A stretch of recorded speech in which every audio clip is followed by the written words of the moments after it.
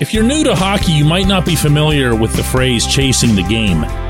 It's not something that's been around the sport for a real long time. It's kind of been a pop-up to the past decade, but it's a good phrase, an accurate one. Good morning to you. Good Monday morning. I'm Dan Kovacevic of DK Pittsburgh Sports. This is Daily Shot of Penguins. It comes your way bright and early every weekday if you're into football and or baseball. I also offer daily shots of Steelers and Pirates that I hope you'll take the time to check out if you're interested in those teams. The Penguins are in a bad way. And I don't just say that because the last thing we saw from them was that god-awful 6-4 loss to the Sharks Saturday night at PPG Paints Arena. I further don't say that just because the locker room afterward was just this chasm of morbidity where everyone looked like they just lost their favorite pet. Long faces, everyone was dragging slowly to get out of there, except for Jeff Carter. He always makes it out in kind of a hurry as the reporters are allowed in. And the assessments of where the franchise is right now were probably about as upbeat as this one shared with me in a good one-on-one talk that I had with Brian Rust. How important it is for this team to tighten up? Very important. I think. I realize that's Captain Obvious question. Yeah. That pretty much sums it up. I think we gotta tighten up, especially in the 2-3 minutes after we score goals. I think we lose momentum and allow them to score another one, especially when we tie a game up. We'll go out there for a couple of shifts and they score again and take the lead. I think that's an easy way to lose momentum, and that's not a good recipe for success. And I think we need to be a little sharper and be a little more focused and a little more simple in those 2-3 shifts after, because we just got the momentum. We got to just play hard and play simple and try and keep it.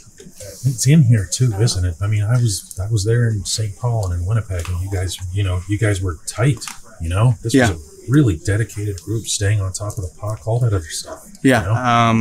For whatever reason, we've gotten away from it, and I think for us, this breaks. We're gonna have to mentally and physically kind of recharge and be ready to be dialed in, both mentally and physically, for the last 33, 34, however many games it is. We got to be ready for that. We got to know that we got to be dialed in mentally to be into those details and be good positionally, good away from the puck, but also physically to be in there and work hard and battle hard and kind of try and take over games.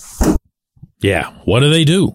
What is there that individual players or even the leadership group, what's there for them to do about this? Is it to admonish players who aren't playing hard, who don't naturally play hard, to play harder? Is that a thing? Is that something that you want Sidney Crosby, Evgeny Malkin, and Chris Letang to be handling for you?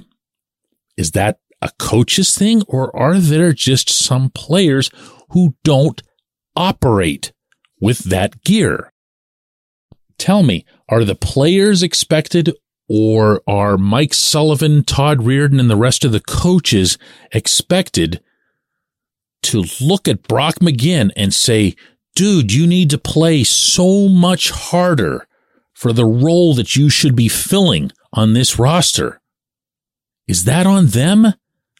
And if it is, what happens when he doesn't respond? What happens when he still just goes out there and does his thing, whatever his thing is, presuming you've even noticed him, other than one real nice shift he had a couple of weeks ago?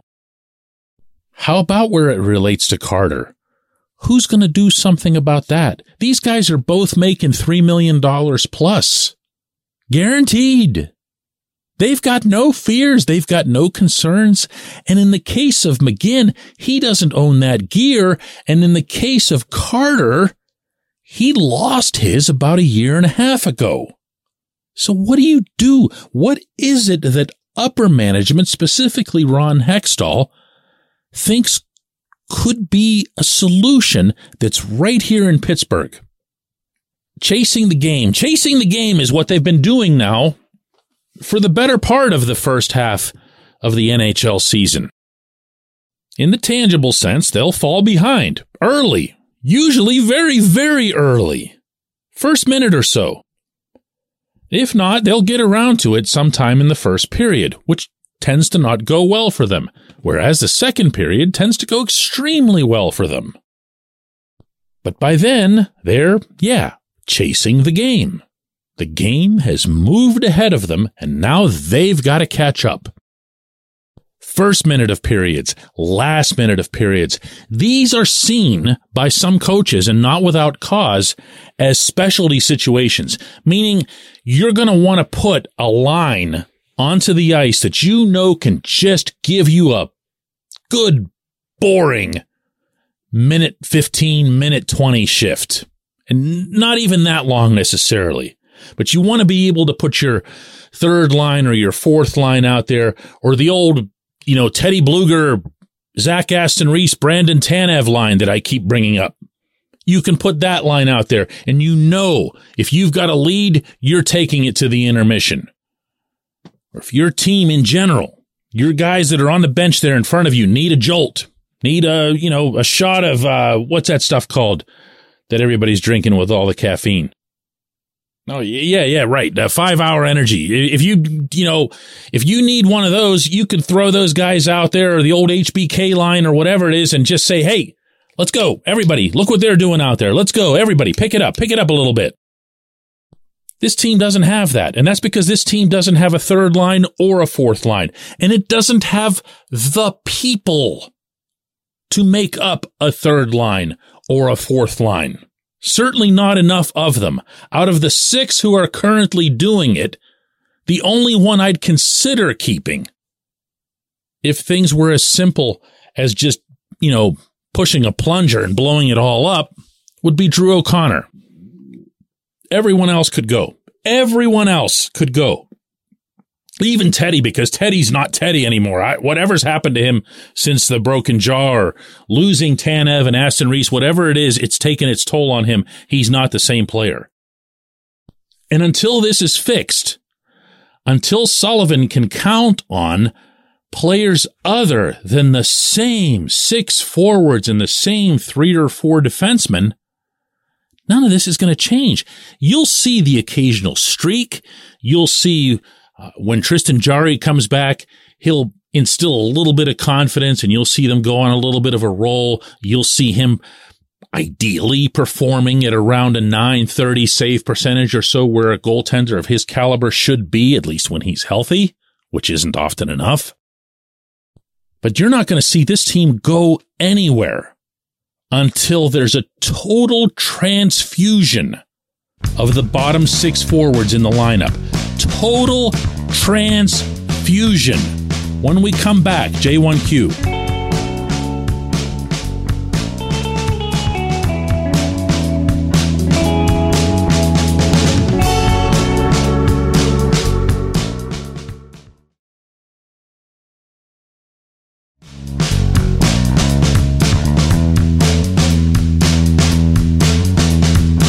Today's J1Q comes from Chris, who asks, DK, is the real problem the bottom 6 or just a couple players and a stubborn coach? I think that either argument can be made. The regular season is when younger players should be getting their experience. I'd be loading up the minutes of Ty Smith and P.O. Joseph and diminishing Brian Dumoulin's minutes and role, for example. The more time that Drew O'Connor gets, the better he looks. Kasperi Kapanen and him looked really good together on the 4th line, and he's been instrumental in Danton Heinen scoring. Jeff Carter is the boat anchor that the 3rd line plays with, even when he's playing the wing. Chris, you make individual good points here, okay? But I don't know that you're hearing me, my man. It doesn't mean that I'm right. I just don't know that you're hearing my stance on this, okay?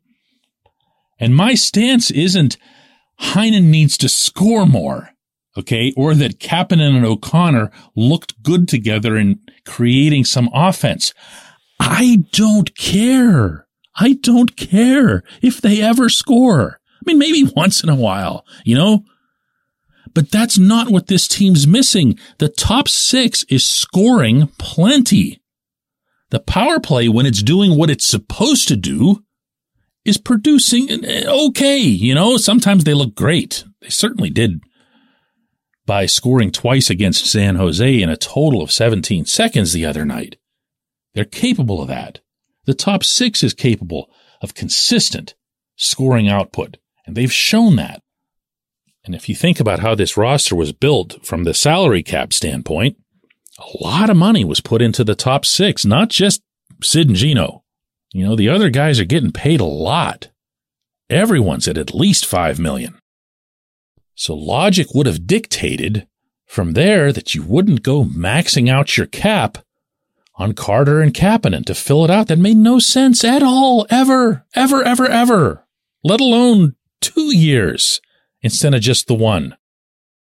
Now, to your individual point that contributes to this, yeah, of course it's somewhat on the coach as well. It has to be. He just had Jonathan Gruden up for 2 weeks, barely used him.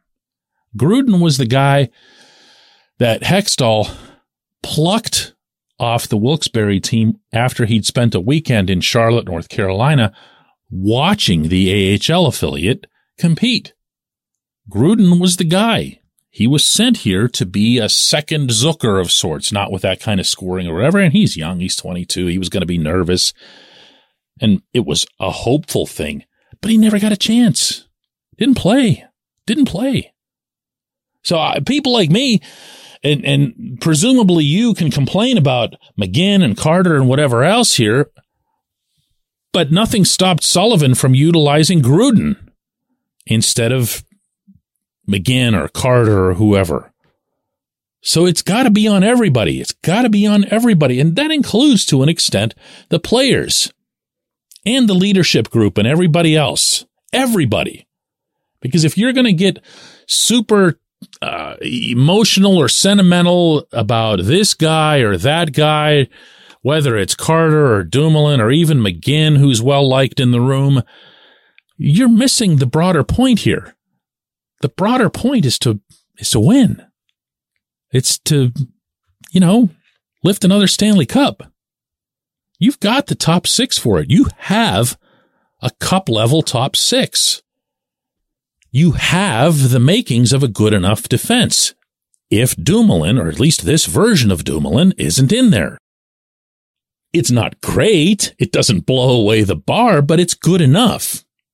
And if Jarry's healthy, again, it's too much of a variable at this point to say that in any sort of definitive term.